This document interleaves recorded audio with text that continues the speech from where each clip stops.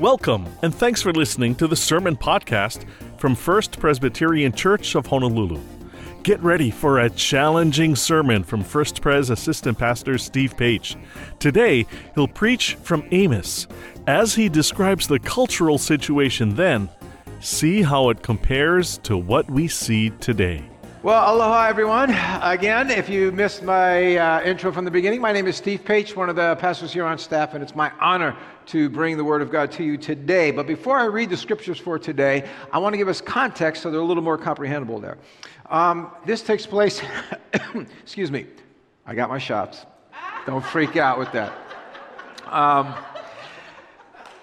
King Solomon of Israel died at around 930 BC, and after he died, there was like a wrestling match, who's going to lead Israel, and so what ended up happening is that the country split in two, and the southern kingdom was called Judah, and the northern kingdom kept the name Israel. And now 150 years later, around 760 BC, the northern portion was ruled by a very successful military leader named Jeroboam II. And he extended Israel's territory, and he was able to generate a lot of wealth. But all that success, all that wealth, all that extension led to all kinds of social problems for the common Israelite. And it is into this environment, a guy from that southern kingdom, from the kingdom of Judah, came and preached to the leaders of the northern kingdom. And that guy's name was Amos, and he did not mince words. So if you're able, please stand as I read the word of God. Starting in Amos chapter 7, starting in verse 7, and it goes like this. This is what he showed me. The Lord was standing beside a wall built with a plumb line in his hand. And the Lord said to me, Amos, what do you see? He said, I see a plumb line. Then the Lord said, see, I am setting a plumb line in the midst of my people Israel, and I will never again pass them by. And the high places of Isaac shall be made desolate. The sanctuaries of Israel shall be laid waste. And I will rise against the house of Jeroboam with a sword. Then Amaziah, the priest of Bethel was one of the main worship centers in the northern kingdom, sent to King Jeroboam of Israel, saying, Amos has conspired against you at the very center of the house of Israel. The land is not able to bear all his words. For thus Amos had said, Jeroboam shall die by the sword, and Israel must go away into exile from his land. And Amaziah said to Amos, O seer, go, flee away to the land of Judah. Go earn your bread there, prophesy there, but never again prophesy at Bethel, for it is the king's sanctuary, and it is the temple of the kingdom. Then Amos answered Amaziah, look, I'm no prophet, nor a prophet's son. But I was a herdsman, and I took care of sycamore fig trees. And the Lord took me from following the flock, and the Lord said to me, go, prophesy to my people Israel. This is the word of the Lord. Thanks be to God. You may be seated. I'm going to begin today by sharing a story about an incident with my dad. When I was young, my dad worked in construction, and he for many years he worked as what they call on a job a superintendent of construction. That meant he was the chief guy on a construction site. And a lot of summers, as a teenager and as a college student, I'd work with him on these jobs. Well, one time, the masons, the guys who build brick walls or cement walls, the masons built this big 10-foot wall. It was like 20 feet long or something. It was really a big wall of cement block. And at the end of the day, my dad's like, I'm not sure that's right. So he takes out a plumb line, and if you don't know what a plumb line is, this is a plumb line. It's a plumb bob, and you hold a string to it, and he held it up against the wall. And you know what? That wall was out of kilter. And he told all the masons, you got to tear down that wall and rebuild it, the whole thing. Well, I don't know if you've ever been to a construction site in Jersey, but the foreman on that site was no happy camper. And the language that came out of his mouth could curl your hair. And my father just said, you got to take it down. He showed him how far off it was, and that was that. Well, in the end, after some harsh words, they did tear it down. You see, when the wall is 10 foot high, it can only be off by a half an inch. It can only be off kilter about a half inch. And if it's more than that, it has to be redone. And why is that? Because a wall out of kilter, out of plumb, creates danger. Because now it cannot do what it was designed to do, and as a result, people will get hurt. People can get crushed. And I want you to think about that as we go along and read a lot out of the book of Amos. When the wall is out of kilter, people get hurt. Now here's the thing, getting out of kilter is a very gradual process. It's often unnoticeable. It's not like when the masons put up a row of block and they put up the second row. They didn't notice it was quite off and it just kept on going even though it was off. But when that thing is tilted beyond repair, it has to come down. And as we just read, this is kind of what happened there in 8th century BC. The kingdom, the wall was too crooked, too rebellious, too perverse, to warrant any kind of pardon or relief, so it had to be reconstructed. Now, as we reflect on Israel in that time, I want us to reflect on our time and to really open our souls, because this is a trigger warning. This is going to be one of those heavy-duty messages, straight up. But I want us to even now begin to open our souls to what God might be saying to us personally and us collectively as a community of God's people about our own walls, if they're plumb or off kilter. Now, excuse me, before I get to the specifics of why the chosen people of God had to be totally rebuilt, I want to reflect on a question that gets often overlooked when we talk about prophets. Why in the world do we need prophets? Why? My gosh, why isn't having priests and teachers of the Bible and worship services and government leaders who share the faith of the people enough? Why do you need this extra office, this extra voice of the prophet? Well, there are lots of reasons. I'm just going to talk about one reason. It's because it's very easy to have cataracts of the soul. A number of months ago, I had my eyes examined. Now, I know what you're thinking, Steve. You should have had your head examined. But that is for another sermon. But I had my eyes examined, and the eye doctor and I got in this conversation about cataracts. So I went home online. I looked up this whole issue about cataracts, and I found this. A cataract is the clouding of vision that develops slowly in the lens of the eye. And what it does, it obstructs light from getting into the eye properly. And as a result, things don't look clear. Moreover, contrast sensitivity is also lost. That is, differentiating this from that, this color from that color, whatever, is more difficult. And of course, without treatment, you can go blind. Now, this is not a bad description of what can happen to my soul.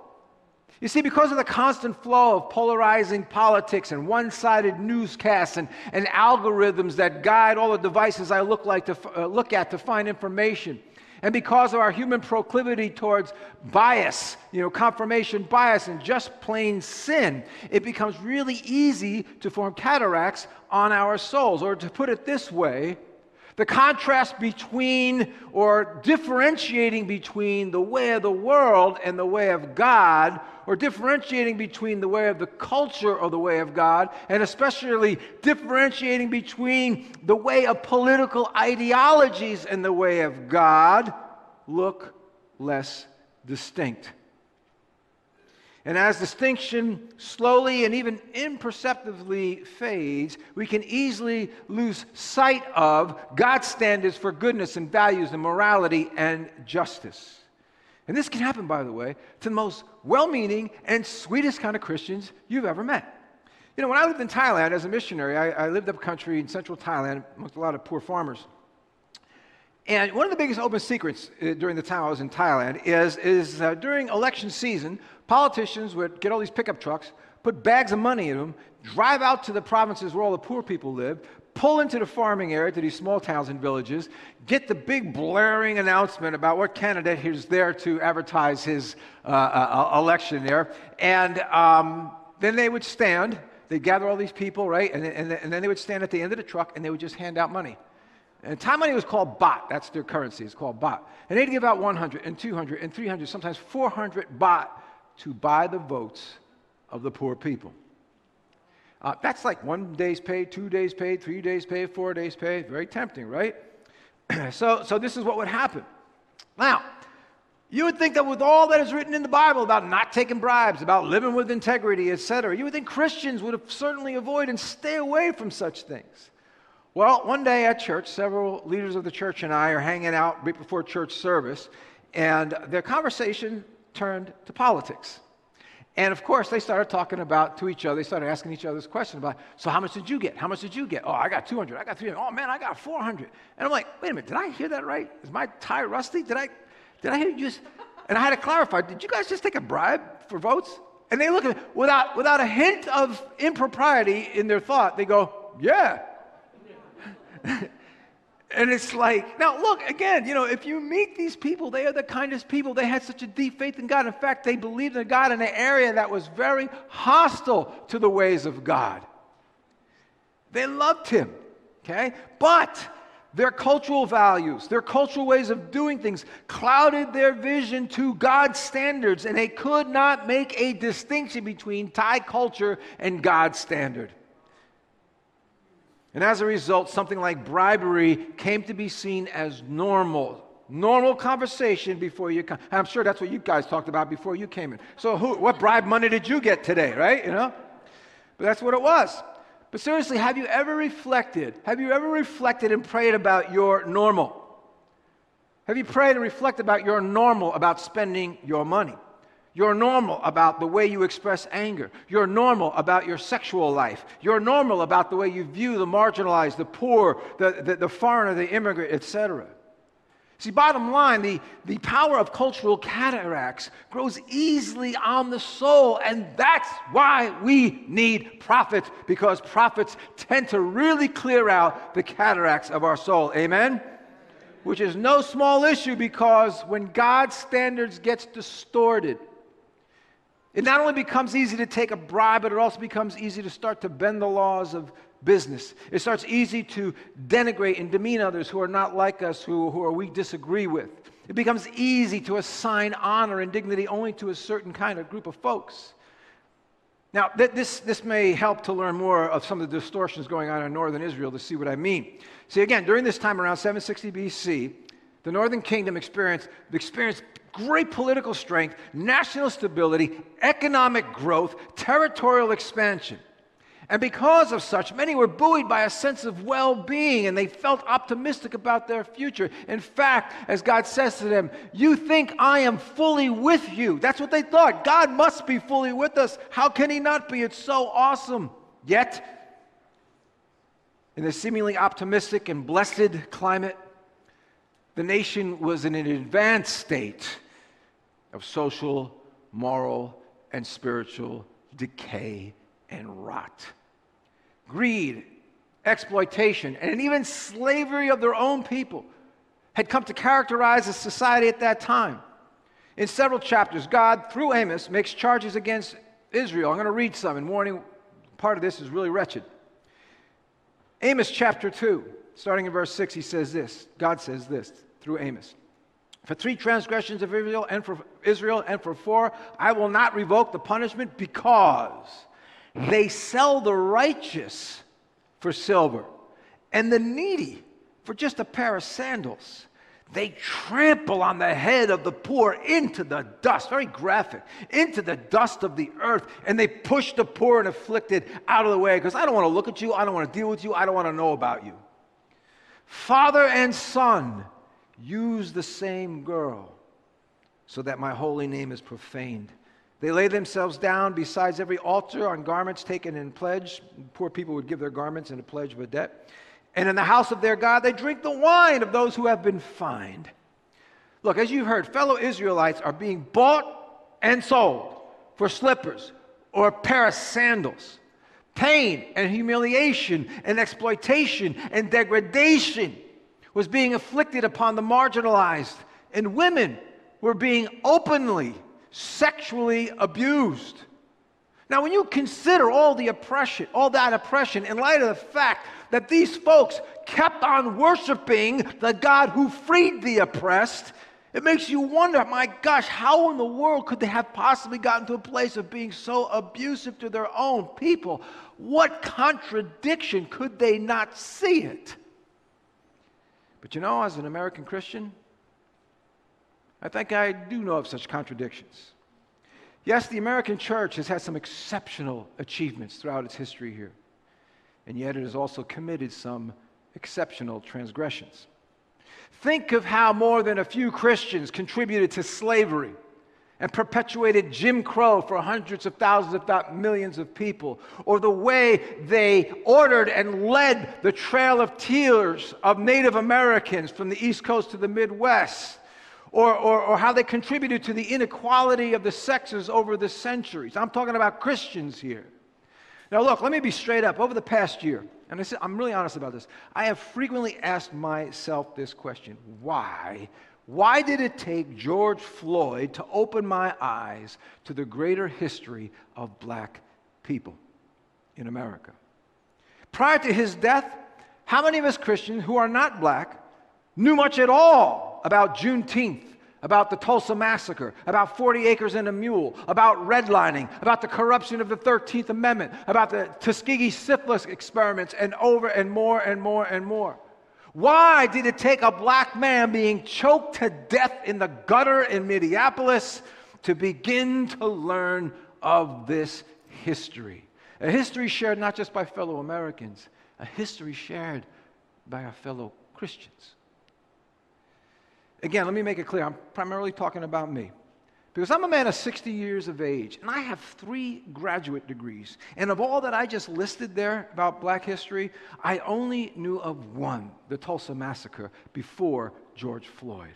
I mean, it really got me praying, Lord, my gosh, what else am I blind to? What else am I ignorant of from my own brothers and sisters? If I really hold a plumb line up to my soul, how far off kilter am I? Again, this is why we always need prophets, because the cataracts of hypocrisy are very easy to form on our souls, even as we worship the God who values and treasures all of humanity. Now, God's sharpest words about Israel's hypocrisy comes in Amos 5, and it goes like this, starting in verse 21. Now, hear the Lord. I despise your religious feasts. I cannot stand your assemblies. Even though you bring me burnt offerings and grain offerings, I will not accept them. Though you bring me choice fellowship offerings, I will have no regard for them. Away with the noise of your songs. I will not listen to the music of your harps. But let justice roll like waters and righteousness like an ever-flowing stream.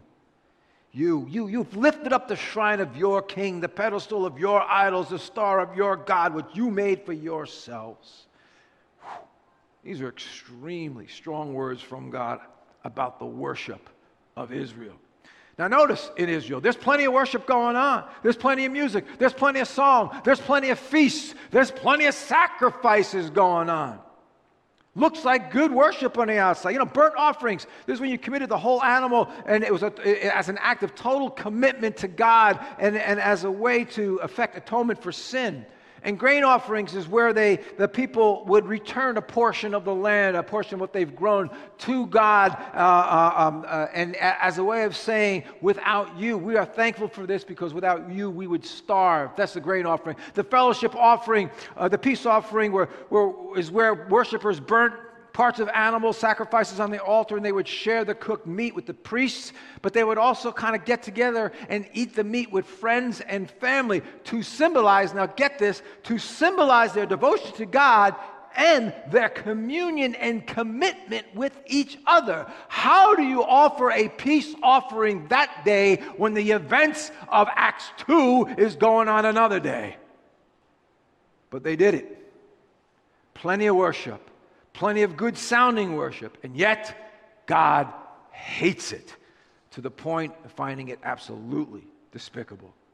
You see, in Amos, the difference between making worship and making noise comes down to 2 things in this book: syncretism and justice. Let me explain syncretism. See, syncretism is when you conflate other non-biblical beliefs with God beliefs, and then you call that God, or you call it the way of God. You got to know that syncretism isn't getting rid of God altogether. It's just entangling. It's entangling our cultural or our political desires, our political goals and values with our worship of Him. Look again at verse 26 out of chapter 5. He says, You have lifted up the shrine of your king. Notice the you pronoun here. Your idols, your God, which you made for yourselves. Notice how they conflated cultural spirituality with the worship of God to create a religion, to create a God of their own sculpting. The philosopher Voltaire once said, "In the beginning, God made man in His image. Ever since then, we've decided to return the favor. And it's kind of funny, but this is extremely serious. Because here's the thing, folks. Bottom line, we will never manifest what God wants when we change who God is. If there's nothing else you remember about today, if there's nothing else that you want to take a note about, remember that we will never manifest what God wants when we change who God is. I hear you. Look again at chapter 7, verse 13 we read earlier. When the high priest of the northern kingdom, Amaziah, speaks to Amos, he says, "You, Amos, out of here. Never again prophesy at Bethel, for it is God's sanctuary? No, it's the king's sanctuary. And it's a temple of God? No, it's the temple of the kingdom." Can you hear how God got entangled with the king? How sanctuaries and temples were got entangled, not with of God's kingdom efforts, but what of human kingdom efforts, implying that there was political mindedness going on there as well. In our day, I want to ask you, in our day, this may seem like, oh, we never do that. But in our day, have you ever heard or have you ever seen how our faith and our God has been used for human political purposes? Do you mind when that happens? When it happens every election cycle. Or do we buy into it? I highlight all this because I think this is the great temptation of every follower of God is to entangle God with our own desires, with our own goals for life and the things that we want to do. And when we do that, what can end up happening is that we start to give divine sanction to things that are far from God's will. Again, like some Christians saw that it was their God-given right to own slaves. It was their God-given right to take over Native American territories. Or how Christians participated in the Tulsa Massacre, burning down, Christians burnt down a Christian church in Tulsa, a black Christian church, and then turned around and blamed it on the black people. And you should read some of the comments. I went online and read the comments because I was interested as a pastor. What did pastors say after that? And I read their comments that they either wrote to the paper or they gave from the pulpits, and it boggles the mind how entangled their cultural views were with God. And of course, we saw in January how Jesus and the scriptures and prayers to God and Christian symbols were co-opted to storm the Capitol building and in Christ's name enacted violence against our own country. These are just a few incidences of syncretism at its most despicable. Look, I know I can tell by the silence in the room how difficult this is to process. But in a day like ours, I want my words, I want your words to be worship and not noise. And God makes it clear for that to happen, we have to get justice right. Remember again in verse 23, 24, chapter 5. Take away from me the noise of your songs, but let justice roll down like waters, righteousness like an ever-flowing stream. Metaphorically, God is saying here, look, let justice and righteousness flow in abundance, right? Like water down a riverbed. And may it flow always, consistently, like an ever-flowing stream, and not just when it's convenient, not just when it's in the headlines to do so, okay? Because let's face it, folks, too often, if a justice issue is out of the headlines, or if it's out of your Twitter feeds or trending on Twitter, then it's out of our hearts and minds as well, isn't it? So let's take a moment to define these two very important terms in the Bible, righteousness and justice in the Old Testament. Righteousness is being rightly related to God and others because your inner life is permeated with the purposes and values and character of God. Righteousness is an ethical standard that refers to treating others as the image of God with a God-given dignity they deserve so that they get to experience more of what God intended for their lives. That's righteousness. And justice is a close parallel. Justice is the expression and practical application of that righteousness with your God-imaged neighbor, Christian or not, nice guy or not. On a larger sense, justice is structuring God's goodness into the social order, giving humans their due not because they're Christian, but simply because they're made in the image of God. Now, I know you all know the great commandment to love God with all your heart, soul, mind, and strength, love your neighbor. But when you think about it, justice really is just a natural outgrowth of love. As one professor who's a Christian put it like this: justice is what love looks like in public. Have you thought about that? You want to love your neighbor? Well, justice is what love looks like in public. I mean, that is a great idea. Now, before I emphasize repeatedly this idea of being God-imaged because it is the bedrock of biblical justice. It's the thing that establishes the inalienable right to be treated with dignity and fairness, no matter who we are, from the prince to the prisoner, still to be treated with dignity and fairness. This inviolable, God-given dignity in all humans is one of the greatest Jewish Christian contributions to the history of human civilization. It is the bedrock of our democracy. It is in our Declaration of Independence. We could not be a free people, an equal people, without this bedrock value of being God-imaged. Amen? However, you know that was coming. As Christian historian Jamar Tesby has pointed out, the image of God cannot be erased, but it can be defaced. Think of how this has historically happened to black and brown and Asian people in America, or towards foreigners or Native Americans, or towards gay people or haoles in Hawaii that had to endure, as Dan talked about the other week, Kill Haole Day. I know, again, this is really pretty heavy-duty stuff.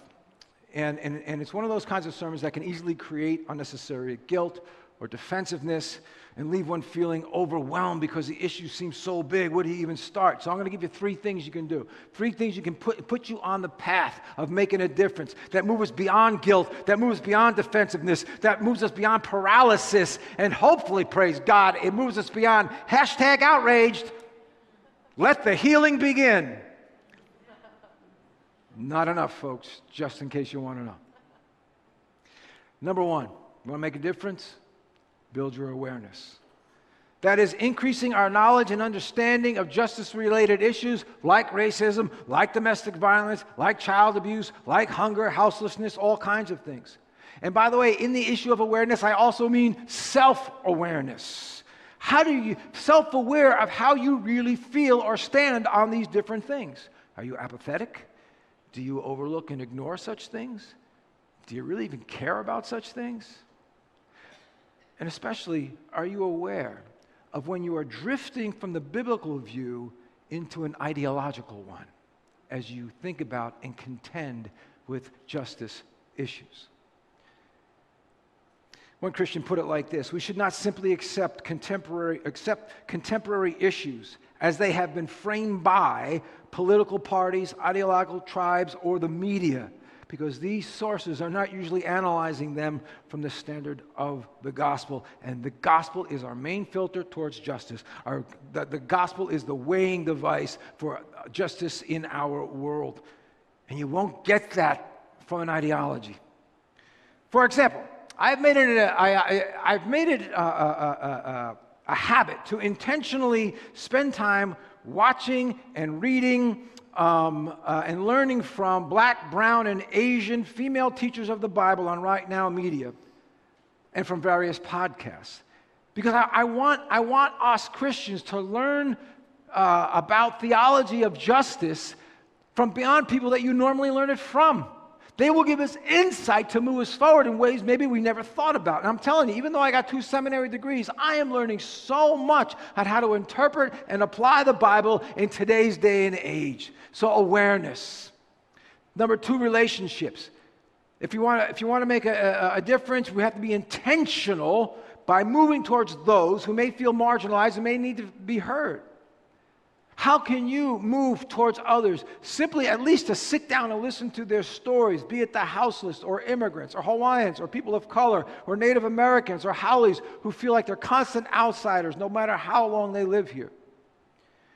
And yes, I'm going to tell you right now, when you listen to their stories and heartache, you're going to find some things very off-putting, maybe even insulting. But can you try this? Can you try to hold someone else's pain, at least for a little while, before you challenge it, before you push back on it, before you correct it? Because maybe if we just hold on to it and be with it, they can begin to find some healing that they need so bad, and isn't that the greater gospel objective? So, relationships. Finally this, commitment. To commit to act in small and large ways. You know, Micah 6:8 is a great guide. He says this, God says this, He has told you, O mortal, what is good. And what does the Lord require of you? To do justice, to love kindness, and to walk humbly with your God. Note that it doesn't say, what does the Lord suggest to you? You've heard of the Great Commandment, the Great Commission. This is the great requirement. And moreover, notice how we are mandated to do justice. Not just to admire justice, not just to value justice, not to just believe in justice, not just to study about justice, but to do justice. So maybe spend time over the next week or two asking God, how can you orient your life towards doing justice by using your knowledge, your education, your wisdom, your skill, your money, your experience, or what have you? All right, that's a lot to take in, but I'm going to end with a story in my own life of how it draws those three things of awareness, relationship, and commitment. And I'm going to string in together two proverbs here that help me along the way. First, Proverbs 31 says this, speak out for those who cannot speak, okay? Speak out for the rights of all the destitute. Speak out, judge righteously, defend the rights of the poor and the needy. Well, here's one way I try to inflesh that. When I went to seminary, I lived amongst a very large Laotian community, about 5,000 people in this small town. And I got to know some of their lives and some of their struggles up close and personal. And one family I visited lived in a very, very broken down apartment. And they had a bit of a mice problem. When I say mice problem, that was that the father killed at least a dozen or more mice each night in their apartment. And he had two small kids that he was raising there. Can you imagine what that's like? Can you be empathic towards that situation? So here's the thing. I said, man, bro, you gotta call the landlord. This has got to stop. And he says, no, I don't want to do that. He said, because like he wasn't a full citizen yet, so he felt like I don't want to make waves. I might risk something. And moreover, he lived for years under communism, which made him very hesitant to open his mouth to people in authority. Well, that's when Proverbs 31 kicked in for me to speak up for those who cannot speak for themselves. So I pick up a phone and I call the landlord. And at first, the landlord, let's say, politely refused my invitation to make a better situation. You know, he kind of talked to me like the Masons talked to my dad, or Amaziah talked to Amos. Get out of here. So then I said, without any hostility in my voice, I says, well, sir, then you leave me no choice, but I'm going to have to take this to higher authorities down at City Hall. And in 2 days, the exterminator came. Now, I tell that story not only to demonstrate about how speaking up for people who cannot speak for themselves can really change things, but also because of another proverb that we have to keep in mind as we seek to do justice, where we live, work, play, and study. Proverbs 29 says this, the righteous know the rights of the poor. The wicked have no understanding. Did you catch that? Do you see where your duty is? The word know there is not some mere surface understanding of something. It conveys having a substantive knowledge of an issue. Now look, I'm not saying that I needed to go get a degree in property law in order to help this Laotian family. But I'm just saying, look, don't let ignorance, especially today in the internet age, don't let ignorance impede your efforts to help those who cannot help themselves or speak for those who cannot speak for themselves. And look, I'm going to be honest with you. I had to go down to City Hall. I had to do my research. I had to talk to a lot of people about tenant rights. I had to make a lot of phone calls to know the rights of the family. And to be quite honest, it took time, it took effort, and it was a bit of an inconvenience to my days.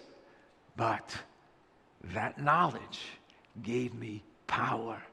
The power to bring God's justice to this little small family in this broken down apartment. You can do the same. One last thing. Micah 6 requires of us to love kindness and to walk humbly with our God. Without humility or graciousness infusing our efforts at justice, we can easily move towards vilifying people who are, in our view, part of the injustices of our culture.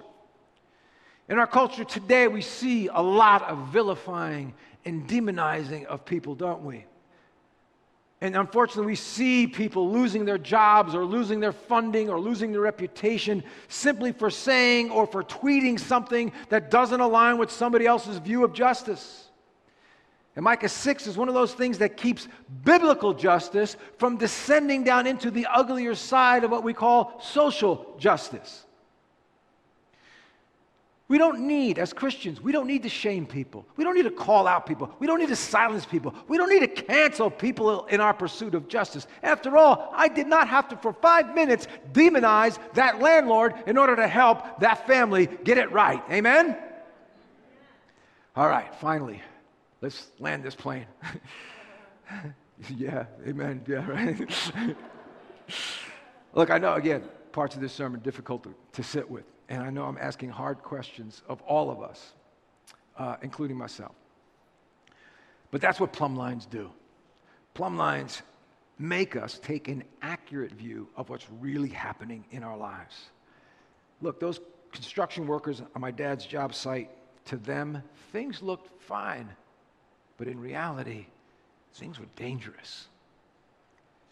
As you've heard me say many times, we can't fix what we don't face. And what we don't transform, we will transmit. If we don't transform to be just people, we will continue to transmit injustice. And I don't want for the Church of Jesus Christ to be a transmitter of any more pain to any group of people for even one more day. I want us to be a fountain of healing, a fountain of hope, a fountain of blessing, a fountain of justice to this world, because this is God's heart. Is it yours this morning? So let me ask you, where are you today? What are the issues of justice that God is bringing into your life? What do you need to know to make a difference in this world, even in a small way? Who can you move towards? What relationships can you start creating? Now, what do you need to speak or do to see justice roll like a river out of your life and into the world? Now, some of us may be needing some justice, and I'm going to pray here now in a second about them. But as the worship guys come up, before they sing, just want to pray. So just close your eyes, because I know I laid a lot out there. Just close your eyes. What is God saying to you? In all honesty, are you finding yourself wanting to push back a little on some of the things I kind of laid out there quite baldly? If so, why? Lord, I pray for these people, these good people who are here to worship you, to take on your character and wear it in the world. And we know that you are God, characterized by righteousness, characterized by justice. So I pray, Lord God, that you would fill them with a greater sense of what you've called them to do and be in the world for these issues. Lord, and I know sometimes we're scared to try. I pray for courage to do it. And for those of us who are sitting here this morning who need you to act on their behalf for justice, I pray, Lord, that they would even feel it now, your presence with them, your care for them. Bring people into their life. Bring people into their life, Lord, that can help them find the justice not only that they desire, but that you desire for them. And Lord, we do thank you, even for a tough word from Scripture, because we know that if we live it out, we will change the world for your sake. In your wonderful and loving name we pray. Amen. That is a great song to end with, because it focuses how we can get it done. Not because we're so powerful or we're so wise, but what can stand in the way of God? And He is with us. And He's empowered us. He has filled us. What? To attend church? That's it? No, man, to change this world. Amen? I know probably what I laid out there was pretty heavy, and it sounds maybe I'm a little pessimistic. I'm not. I'm not a Pollyanna optimist. I'm just a man of hope. Because here's what I believe. That I believe that God answers the prayer that we pray every Sunday in this church. Lord, thy kingdom come, thy will be done on earth as it is in heaven. And I believe he wants to answer that all the time through you, through me, through us all. Amen? That's why I can speak boldly about these difficult truths of the history of the Christian people, because I know on the other side of those ugly truths lies a way of being that is powerful, that is world-changing, that is life-giving, that is just. Sorry, that was a little extra. Should we have a second offering? No, I just better give the benediction before the rocks start coming out. All right, so I love talking about this with you guys. All right, so receive this blessing. May the God who calls us to do justice, who calls us to love kindness and to walk humbly with him, fill you with imagination as well as power of how you can be the person through whom his justice rolls like a river into this world. May you wear this great requirement nobly, bravely, courageously in your world where you live, work, and play. To God be all the glory, and all his people said. Thank you at home for worshiping with us. God bless you. Be in peace. Aloha. God's ways, statutes, his very word is absolute. It's the plumb line that we should use to measure our own lives. If you want to catch up on or re-listen to previous services, you can find past sermons on our websites, fpchawaii.org and thevinehawaii.org. You can also find First Pres sermons on most major podcast services and on YouTube. In-person worship has resumed, but still in limited capacity. There are 2 live services at 8 a.m. and 10 a.m. every Sunday morning. If you'd like to participate, you'll need to sign up through the website on a weekly basis, and both services will be streamed live on the church websites, fpchawaii.org and thevinehawaii.org. Continue to check your email for links to sermons, church news and updates, registration for our in-person worship, and lots more. And as always, if there's anything we can do for you, you can always reach the church through the website or just call 808-532-1111. For Pastor Dan Chun and the entire staff at First Pres, I'm Michael Shishido. Until next time, God bless you, stay safe, and thank you for listening. This sermon podcast is copyright 2021 and produced by the Media Ministry of First Presbyterian Church of Honolulu.